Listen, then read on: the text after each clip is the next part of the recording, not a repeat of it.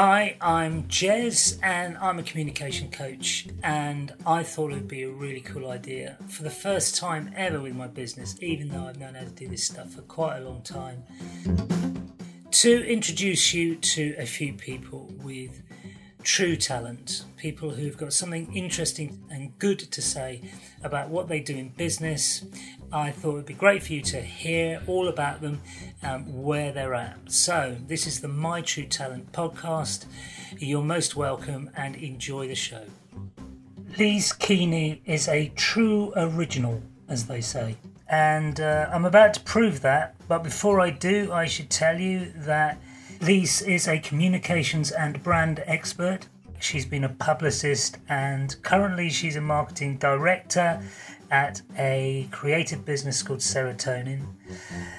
But what I like most about her is she talks. Like me, she talks perhaps a little bit more interestingly.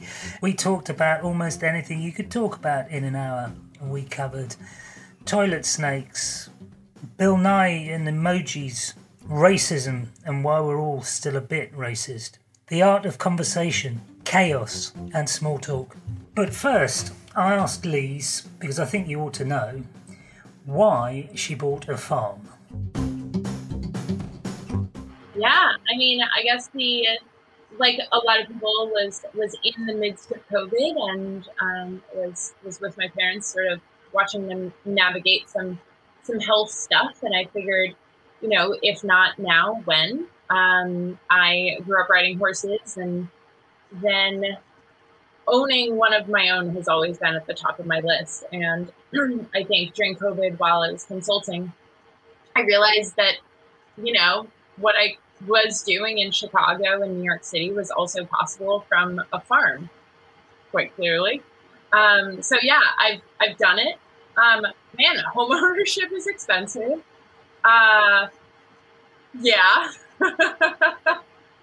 I heard a really good quote worth saving after I bought the farm, which is, your mortgage is always the least that you'll pay, and when you rent, it's always the most. So getting sort of this tremendous full-time front seat view of that, which very expensive, but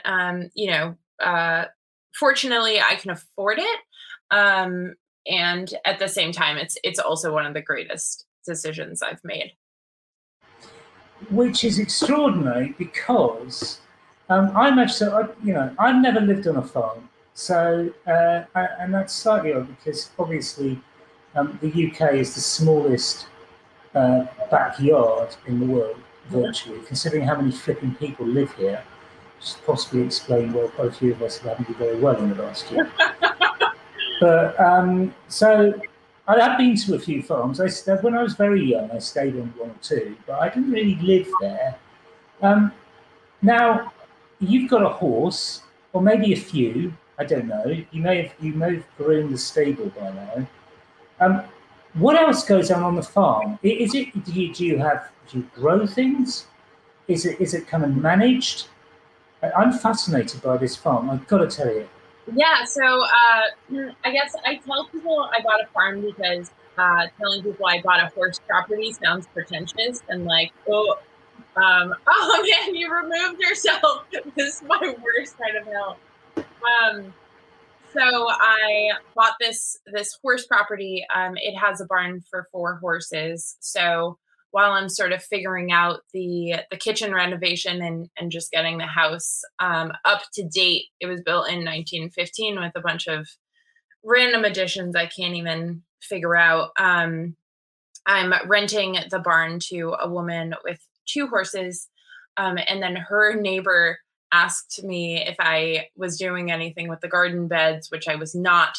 So she planted a bunch of vegetables there. So the farm has sort of accidentally become this neighborhood hub where people pop by with their dogs and they can run around in the fields with their dogs, or this wonderful woman is planting tomatoes for days.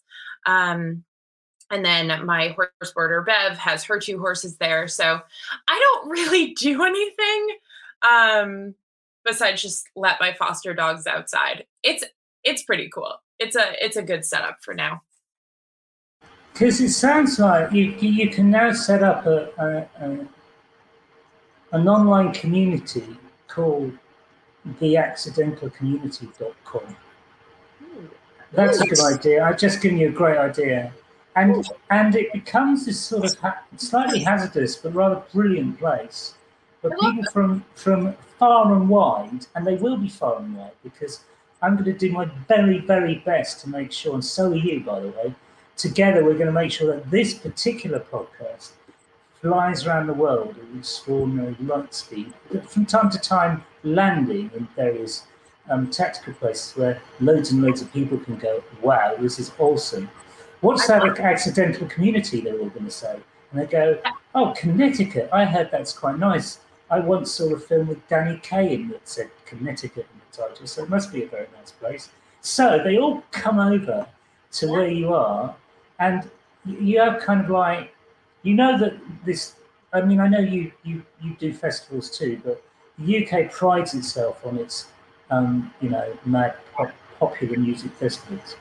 So you could have a festival right there, like everybody rich does here, and become extraordinarily well known, but in a beautiful, purpose-filled way, not in a nasty, I am the Baron and this is my land sort of way, which is what happens in this country. Even if they're actual pop stars themselves, they still muck about like they're barons. But you won't, because you'll be like proper Waltons where you are.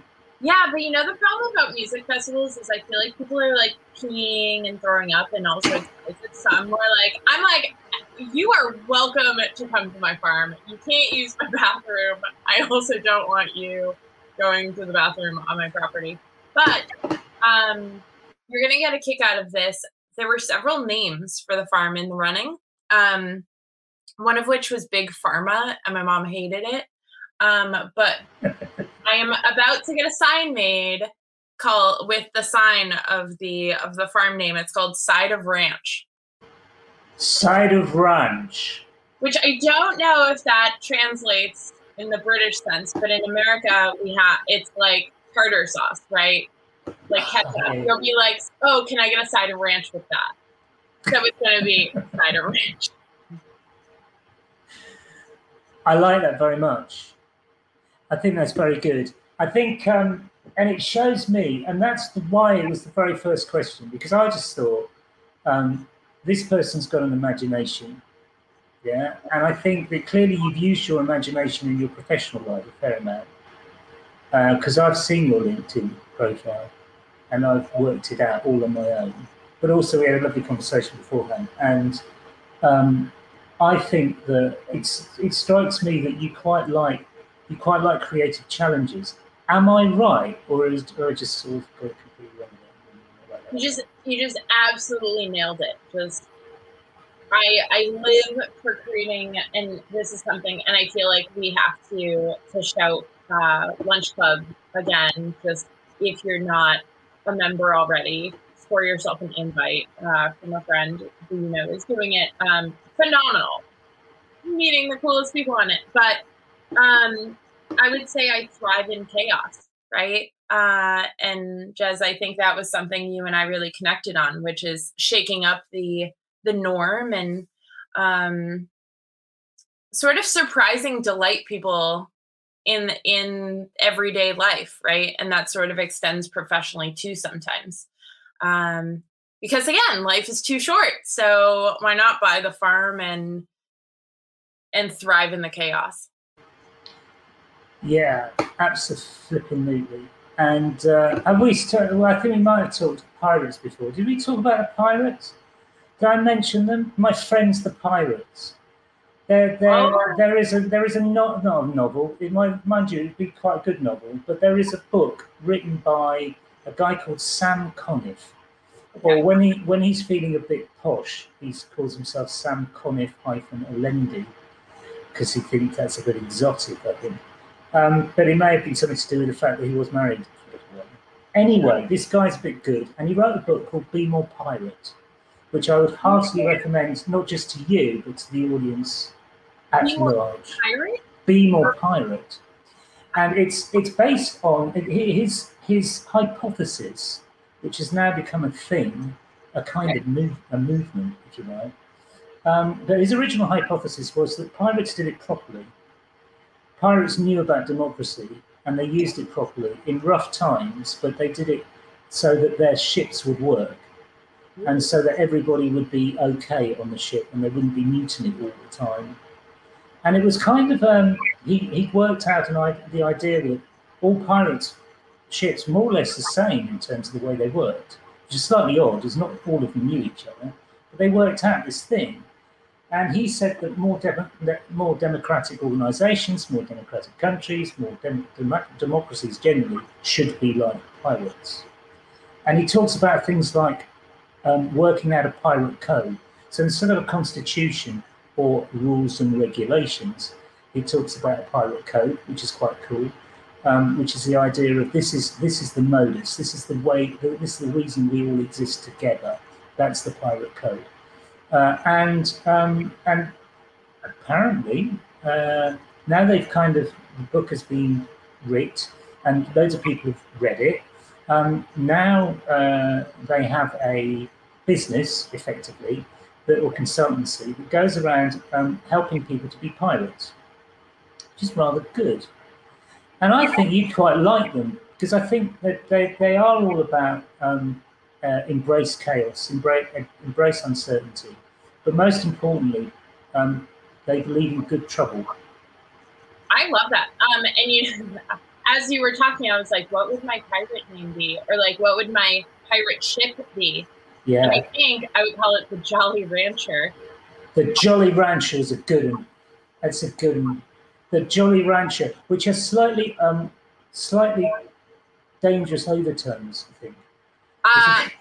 Yeah, I mean, unfortunately, in the United States, it's also a candy, so I don't know how many dangerous undertones I have that when it's also. It's usually food, though, isn't it? It's usually something to do with food, ranch dressing, ranch this, ranch that. It is usually to do with ranch.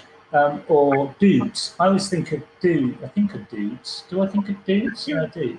Well, see, with my mum, yeah. Well, I feel like the Jolly Rancher has like the best combination, right, of the farm and the pirate situation. And then I guess the perk being it's also a candy, and who doesn't want to be associated with like green sour apple? Yeah, no, I completely agree. And I actually think that the great thing about the concept of the Jolly Rancher is it seems like almost like a combination of the freedom elements of being a pirate and being out on the range, or not range, but ranch actually, but a massive amount of space.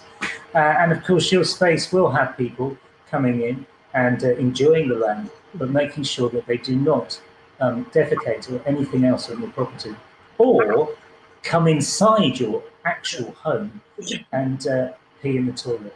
That's not a good idea. I'm like trying to figure out where I'm sitting if people could like Google Maps my property. Yeah, and then parachute in. Just like it's not going to happen, guys. It's not going to happen. Lisa's got her stormtroopers outside her property, and you will be got. So none of that. Drones flying around. Yeah, what's funny is I love to create chaos. Don't necessarily love to be in chaos other people have created. That's actually quite a safe place, isn't it? But then again, I bet you do really. It's just that it's part of your comfort thing. I know, I'm kind of the same. In fact, I was kind of, well, not exactly moaning, but someone was asking me in the session before this one, where it's a kind of little business trip I trip along to. It's a client of mine who has a session every month, and they asked the question, "What's your greatest fear?" And I said, my fear is groups. I don't like groups of people very much, which is slightly odd because I'm kind of gregarious, but I'm not very good in groups. And so I was kind of explaining about that. But what's kind of interesting is that I'm probably when it comes down to it, the one person who will try and cause as much disruption in the nicest possible way in that group. As in, I don't know about you, you're probably similar. You know, you kind of think, I wonder what we could actually do right now. And you strike me as the sort of person who's kind of a bit like that. You sort of think, you know what? Now I'm here. Let's do some shit. Let's get on with some stuff. I think one, I'm more afraid of toilet snakes than I am of groups. But like, you know, you do your best. Well, that's because you have to think about them. You know, I don't have to think about that sort of thing. We live by the sea, and the nearest snake is actually isn't that far away. Funnily enough, we do have snakes, but they're not particularly poisonous, and they keep themselves to themselves very much. They're not after toilets, definitely not. I mean, I also don't want to spread this rumor for you that toilet snakes are common in the States or Connecticut, because they're not. It's just like a big fear of mine that takes up a lot of free real estate in my brain. But what you had said about, you know, groups of people, a lot of people hate small talk, right? Like, because generally it's dull. But I also find that, you know, small talk is generally relegated to like, what have you been doing? Or like, let's talk about the weather. But I'm like, let's ask people about their pet names, right? Or like, not their pet names, but like, what are their pets' names? Yeah. And just ask questions that you're genuinely comfortable with. Obviously, keep it like work appropriate, right? But just like ask questions that you actually care about. I don't know. I feel like that's sort of like the hack for small talk that I feel like should not be a hack, but is. I quite like that. I quite like the idea of small talk hack. That's quite a cool idea. Yeah, I hadn't really heard of that before, or I thought about it before. But I think that's a cool concept. So the idea is that when you're with people that you don't necessarily know that well, one way in is but it's all ultimately about business in some way, you know, helping them in various ways, or at least maybe as we're doing right now, helping the business community to understand shit and stuff. I think it is quite a nice thing to be able to say, okay, well, here's the opener. It has nothing to do with what you're expecting. But it's a way of getting maybe to know you a little bit more, and it's a way to get you to relax. And so the conversation becomes a natural thing after that. I mean, that's mind motors. Not that I necessarily want to tell everybody all the time, but it is. I mean, I think conversation is essential when it comes to doing stuff. If you can't get your conversation going and get it going fairly quickly, then people will start to get what's known as ennui, and they'll want to go away quite quickly. I love the word ennui. It's great, isn't it? It's one of my favourite words. That and alternative words to authenticity. I'm looking for any alternative words to authenticity are brilliant by me. So the word of the week that is alternative to authenticity this week is sincerity. Yeah, if you can think of an alternative word to authenticity, then I'll be particularly interested, because that word is going to be banned, is going to be put in the room 101 of my life, is the one beginning with A. But the other words are very important, and they mean a lot of things.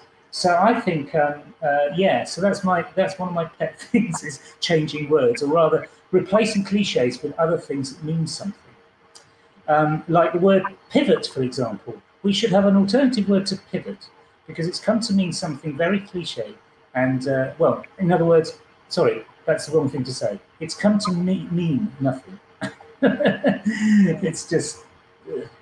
but if we can come up with alternative words to the word pivot, that would be marvellous as well. So we can maybe start something here. Because I know you're quite hot on words. You're also quite hot on concepts that people can rock with. What's the most brilliant? Let's cut to the chase, yeah? Sorry, I'm doing this room. Right, what is the most brilliant thing you've ever done for a business? Oh man, that's a good one. So I was the one behind Bill Nye Explains Evolution using emoji. So if you look up that video, it's basically a 1.5-minute video of Bill Nye explaining evolution using emoji. And that was part of a GE emoji science campaign. But I don't know. Okay, so how did you come up with that? Because that sounds a bit radical. Yeah. How did you come up with that? I worked as a publicist for 10 years. So in that case, the agency I was working at, Small Girls PR, was leading the marketing and PR campaign for this GE emoji science campaign. But the whole thing was living on TikTok, or not TikTok, Snapchat, because this was many moons ago. So they gave me 10 minutes with Bill Nye, and I think a lot of publicists potentially would have split this up into 3 interviews or 5 interviews, however many minutes they wanted to give the press. But I sort of went all in with Mashable, and I contacted a producer there, and I was like, hey, I know we have basically 24 hours to figure this out, but do you want to do a video with Bill Nye? And so we created this brilliant video with Bill Nye.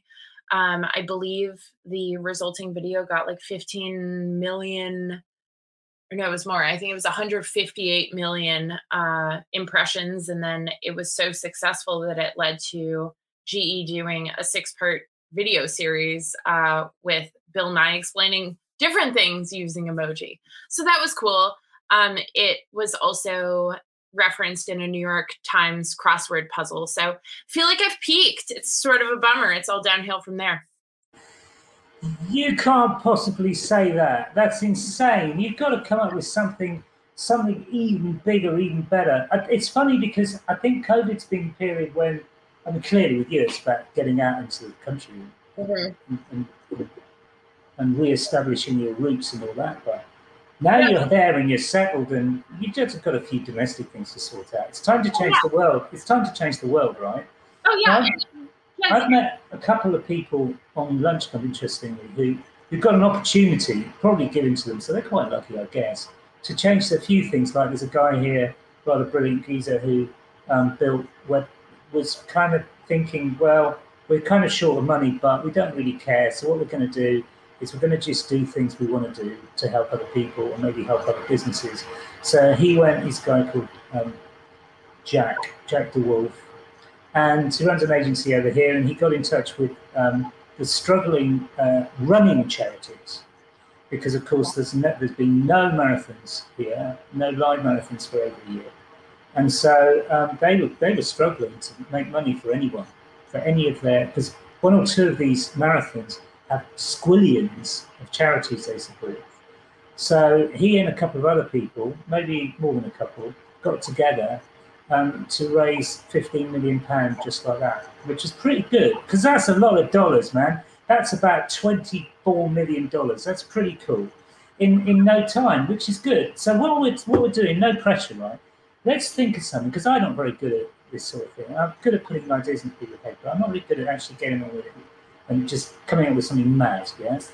But I quite like the idea of thinking of something a bit crazy. So we know, maybe it's something close to your heart. For example, do horses need anything right now, Lise? The horse community. I mean, right now they probably need giant raincoats, but I think they already need those. But yeah, you know what's funny is like how you said you were like, you're due for something. I'm like, no, like how certain bears, toilet snakes, actually, animals go into hibernation, right? And it's sort of they're resting, not necessarily a metamorphosis because they're coming out as the same animal. But taking the time to sort of just like lay low, be pretty quiet. And then I'm like, I don't know when it's going to hit, but it's going to be an idea or a concept that is just and it's going to be chaotic, I'm sure. But I'm excited to see like what my brain is about to hatch while it's sort of in this quiet humming phase. I hope it's coming up with something at least. Otherwise, I'm just, humming along in COVID times. I know the feeling, because part of the reason this whole thing, this podcast, which is not a big deal, but I'm quite excited about it, though. Yeah, no, but it's going to happen. It's going to happen. But it's not a big deal in terms of the concept. The concept is, I love interviewing people, so they're going to have to be interviewed. That's it, really. The only thing is I'm quite big on it. So in other words, I've done a few bits of interviewing. I love it. And I think I'm all right at it. So I think that this podcast might entertain people. In fact, it's going to entertain people. But it's taken me 15 years to kind of think, right, I'm going to do it. The first podcast I heard was in 2005. It was by a guy called Richard Vobes, who fancied himself as a crazy jock. But actually, he was quite good. He was very good, actually. And he managed to turn his podcast into a bona fide, proper radio show. But just using his kitchen and his bedroom and his daughter and a couple of his mates to sort of run the show. And it was very, very good. And I thought, I'd like to do that. That would be quite fun. So 15 years later, having listened to quite a few podcasts that were actually just people talking to people, I thought, well, I'm going to do people talking to people. I'm not going to do what Richard did because he was extraordinary. He was doing proper radio. I'm going to do what other people do, but I'm just going to do it better. I mean, I like that you went right because you sort of had this like winding rep to something you probably knew that you were going to do for a while, and then a stop along that way was actually dancing on TikTok, right? Yeah. Obviously, but I also. The performance thing is weird. Do you do acting or anything like that? Do you sing in a band? Is there anything that you do that's kind of performance related at all? I hate improv. I had to do an improv class for work one time. It was supposed to be a group bonding experience. I almost threw up on stage. I have horrible stage fright. Like I will black out, not remember what happened up there. Like I'll do great. Like I'm a really good public speaker, but I will black out. I won't remember any of it. My body is just like, nope. Amazing. No. Amazing, because I share one aspect of that, which is that I can, if I'm doing, I've only ever done sort of one or two plays, and the reason for that is because I can never remember my lines. Improv is fine by me. Improv I can do all day long, but I'm really crap at remembering lines. So if it's anything sort of like, if it's like something where I need to remember something very specific, I'm awful.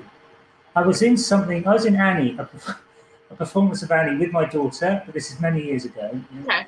And it's a usual thing with her. It's like, oh, you do that, so I want to do it. Like the typical dad, oh, I want to do it. So they were looking for adults as well. And so I went along, and I ended up being Roosevelt, or what it was called. In it. Oh, it's called Roosevelt. And I was quite good, but I can remember my 3 lines, or however many. I really didn't have many lines, but I just couldn't remember them. And I remember literally that feeling of sinking into the stage. I actually felt I was sinking because I think it was the final night. So it was actually not. I was supposed to know it by backwards and forwards and upside down, all that stuff. But I was the final night, and I literally remember thinking, because I was in a wheelchair. So I was kind of going, this wheelchair is actually sinking. I'm sure it's sinking. And it was really bizarre feeling, and it's horrific. So I understand your fear completely, particularly if it goes wrong. Because with me, it's gone wrong. And I'm thinking, and the only thing is that I gurn a bit, and I kind of, I had a big booming voice as well, which people found quite appealing. So I kind of got away with it but only just. Because it was sloppy seconds. It really was. It was dreadful. And I kind of, so I have that. So I share that with you, that fear. Because it is fear. I mean, that's what creates that. But I go through with it. I actually think, no, it's not going to, oh dear, it's not happening. But isn't that so weird? Because I would consider myself, and probably yourself, like really probably one of the more like, and I wouldn't even say recently I'm an extrovert because I do enjoy, I get energy being by myself. But being sort of a more extroverted personality in a room, but don't love being on stage. Nope. Yeah, I get it. I get it. Well, I love being with other people, but I don't like being in a group, which is weird, isn't it? Isn't that Yeah, strange? that is. But yeah, that's odd. But yeah, it's kind of. I do quite like. I do quite like the larking about and the performance stuff and all that TikToky stuff. But I'm most curious about the power of TikTok. Perhaps we can talk about that because it is something you know about. You know about publicity. You know about how to make people get people out there now. And I wonder what you think about TikTok as because TikTok's yet another social media channel. I mean, it's one of the latest to the ever expanding universe of idiotic things to do online. But I've been quite impressed with what TikTok actually is capable of doing, because I think it's the first TV channel for everybody, more so than YouTube, because it's more spontaneous. So what do you think? But what do you think? What do you think about TikTok? Yeah. So I guess if you had asked me maybe like a week ago, my answer would have been very different than what it is now. And obviously, I try and avoid getting political on things like this, right? But at its core, I believe in free press and people being allowed to free press within reason, right? So don't believe in hate speech and stuff like that. But over the last couple of days, I believe it was TikTok, right, that has banned creators from saying anything about BLM, and I think that's a really difficult decision, right? Yes. And so I think that sort of gets really complicated, right? Because they've created this platform which has done really well because, and yourself having done a lot of these TikTok dances, the people who are spinning those up are Black creators. And over the last couple of weeks, there was also what's that called? Oh my goodness, a strike. Black creators basically went on strike and decided not to do any more TikTok dances because what was happening was the TikTok dances were going viral. A lot of white influencers, one of which went on the Tonight Show, and she did the dances, but the original creators, who were all Black, were not giving credit for having created those dances, and that happens quite a bit, right? So I think it's difficult that TikTok has become so successful on the backs of Black creators, and obviously other creators, white creators, people of all color and creeds, but to make such a bold decision where creators can't even mention Black Lives Matter anymore in their posts just strikes me as gross. I'm shocking. I've got to find out more about that. I had absolutely no idea. Yeah. And it's weird because I've been educating myself a little bit more on the Black Lives Matter, which and I thought today, because I didn't know the precise origin, and in fact it's probably difficult to know the precise origin of the word Negro. But I thought I'm going to find out as much as I can before breakfast, or actually during breakfast, about the origin of the word Negro, because I assumed that it was something that had been labelled by white people. So in other words, it was a label for people, Africans, Black Africans, to describe them. Apparently, it was used first, I think, by the Portuguese, as in the Portuguese colonialists in Africa. Right. And interestingly, a lot of this, I think, was sort of west to Central Africa. So I think it's probably Nigeria and what became known as the Congo and that sort of area. and Niger and places like that. And interestingly, of course, Nigeria effectively means land of the black, or black, because Niger is black, which is kind of interesting as well. But Negro is from Niger, from I think Niger, and it's Latin, kind of Latin extraction, I think, but also Portuguese and Spanish. And it was interesting how this word has travelled. So, and it's interesting about the history, particularly in the 20th century in the States, of how Negro got to be used and appropriated by different sections of society. So, for example, it was Martin Luther King used it in his famous 1963 speech in a sort of practical way to describe the race. And Malcolm X had said, we don't use that word. And he came up with the phrase Afro-Caribbean. Afro-American. He was also Afro-Caribbean, but he was Afro-American. He called it Afro. And then that became African-American, which is more typically used now by the population. But what I'm really shocked about, despite all this extraordinary nomenclature and appropriation and progress, since the American Civil War and before,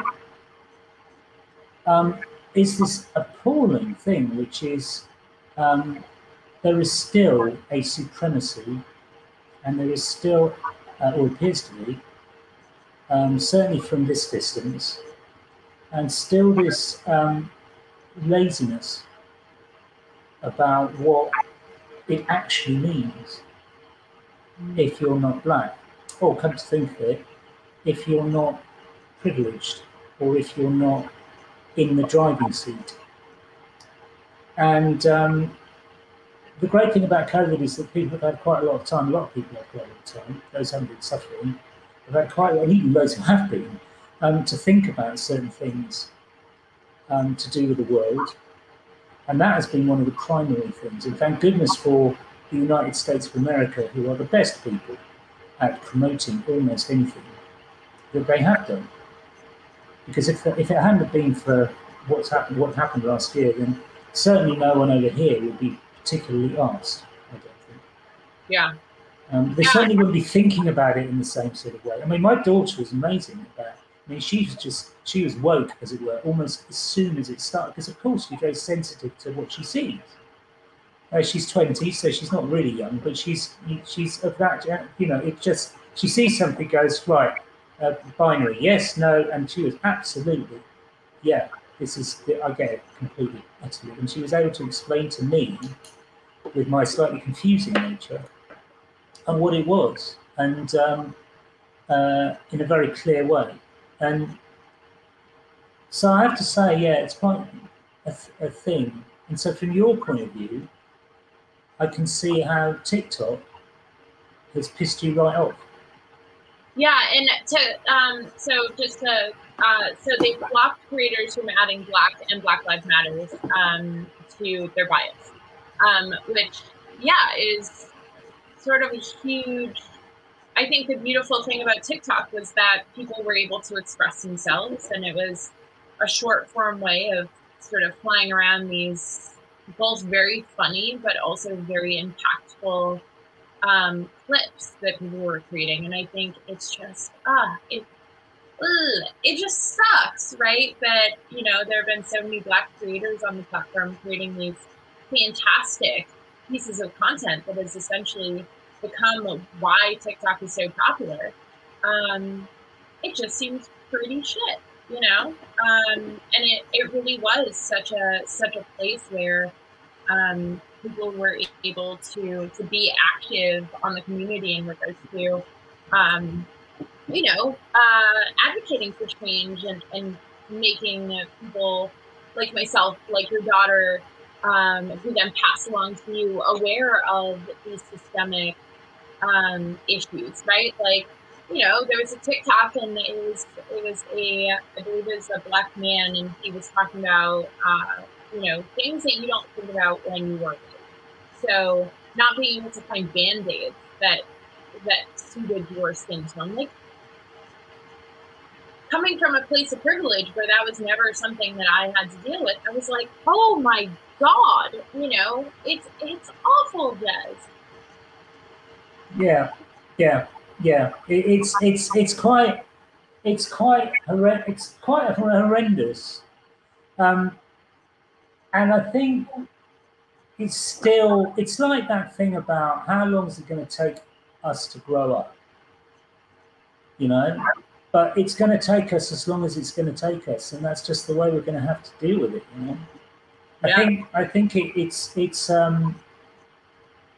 but so long as there are people like and you, and to a certain extent me, I hope, to a large extent me, people who are just thinking about the nature of racism, of prejudice, uh, what it actually, because when I was growing up, I grew up in a very prejudicial family, a hyper prejudicial family. So I was influenced by it because that was going to happen, you know.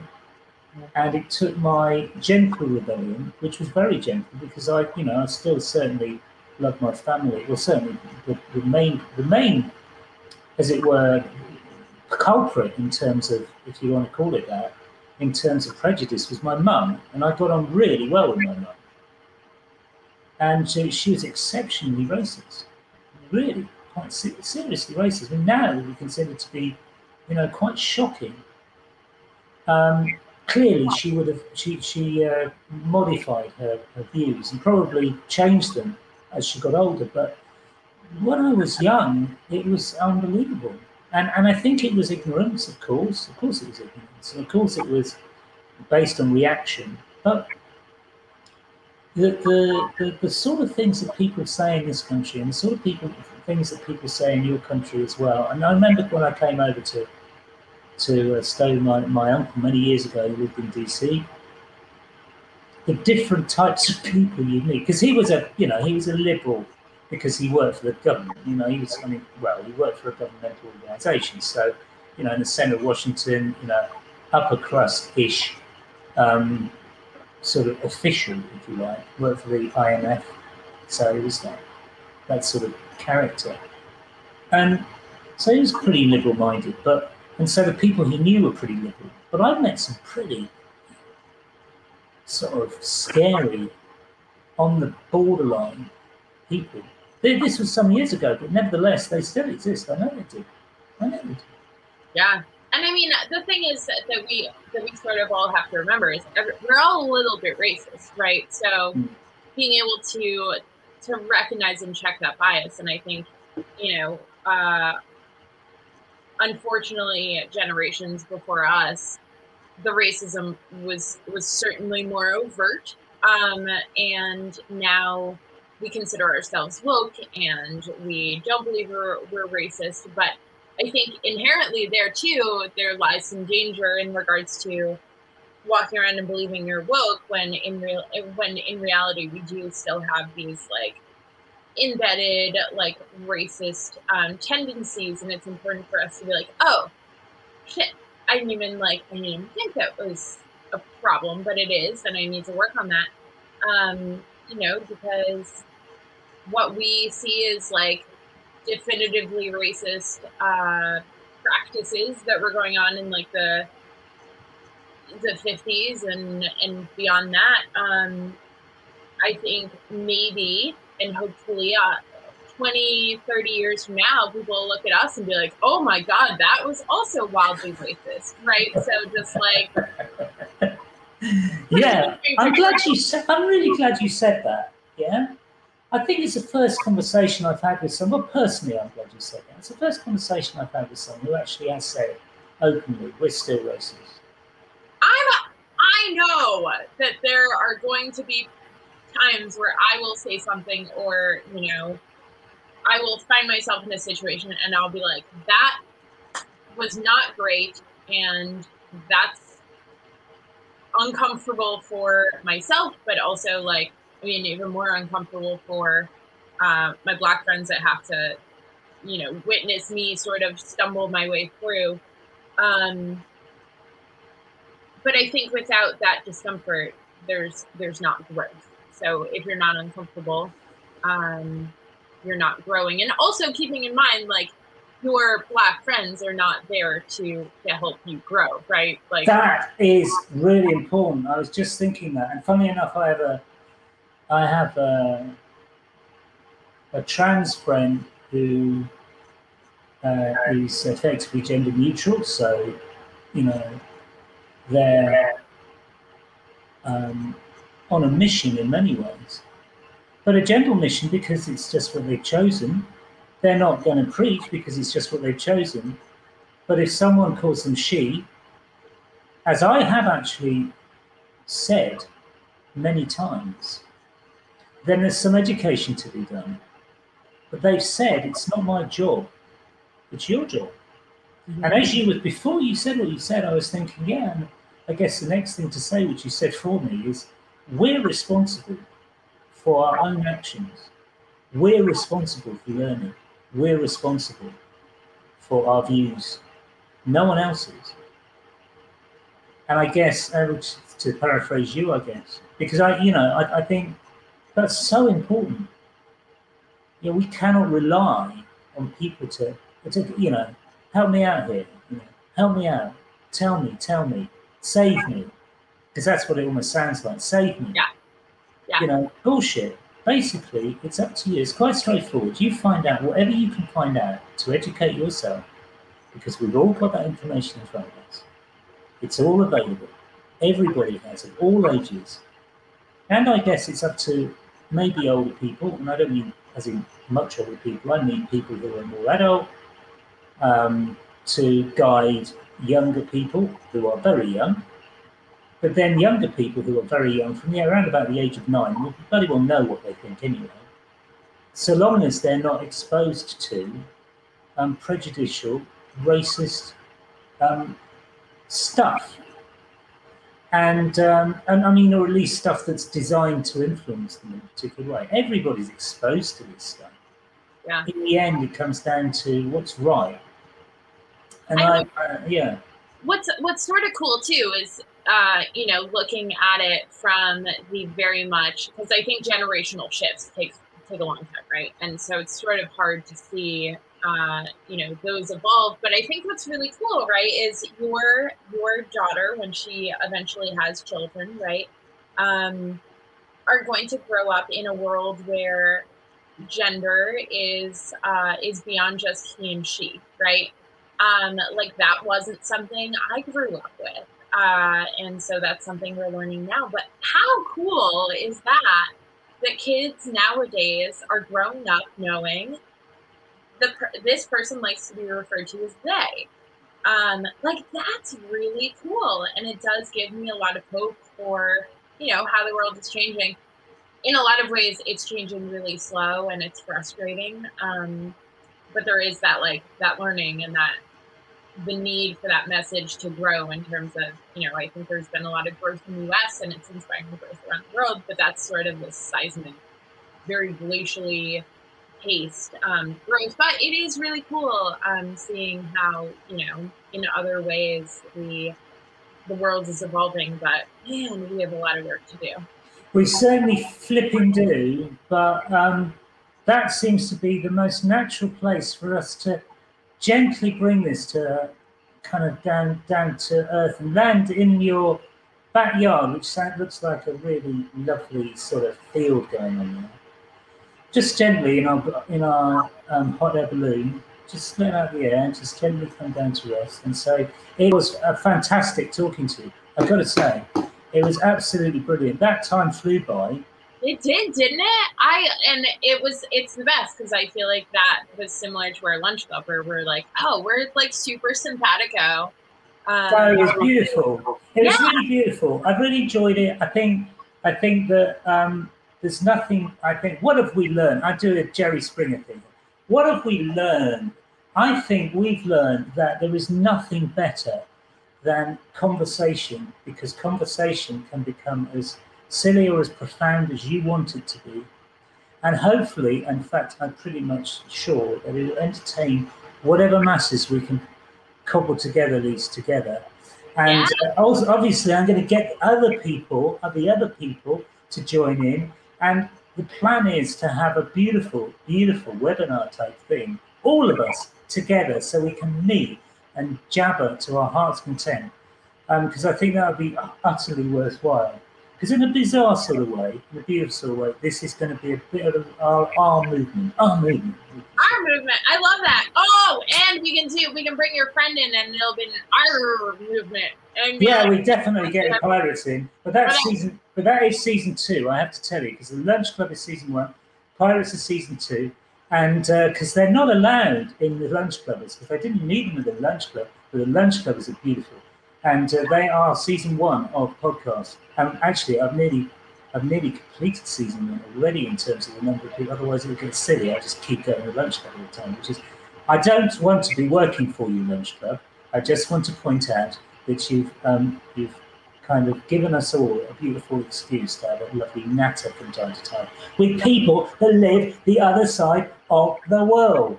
Yeah, I mean, I sort of, if I come on for episode 2, I wasn't sure if this was going to also be like an on-camera situation.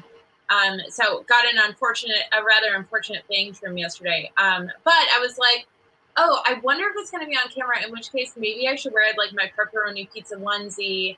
And then I was like, no, it's a podcast. That's silly, because then I'm doing a podcast while wearing a pepperoni pizza onesie. But now I regret it. So... Well, the opportunity for you to do that again, because we'll definitely do it again. You can't just be on it once. That would be stupid. But you've broken the record. I think you are the longest podcastee. I think the last one was something like, I could be wrong, but I think it was 51 minutes and not 53 minutes. Just better come up to 53. Look at that. My pepperoni pizza tangent just sort of edged the other person out. Yeah, exactly. That comment was a beautiful comment, which is worth savouring. Can you imagine that pepperoni pizza onesie? I can't even say. It's a beautiful thing. Maybe we should have that as the artwork for the podcast. Actually, that's what we should do. So send me a picture of you in your pepperoni pizza podcast thing onesie. And we'll do that. Right. I'm now going to end broadcasting for the purposes of you only. Don't go away. But for the purposes of the people who are possibly watching, listening, and actually applauding. Yeah. It's been lovely talking to you. Please come again. And let's get even more crazy next time. Hell yeah. Let's do it. Bye, guys.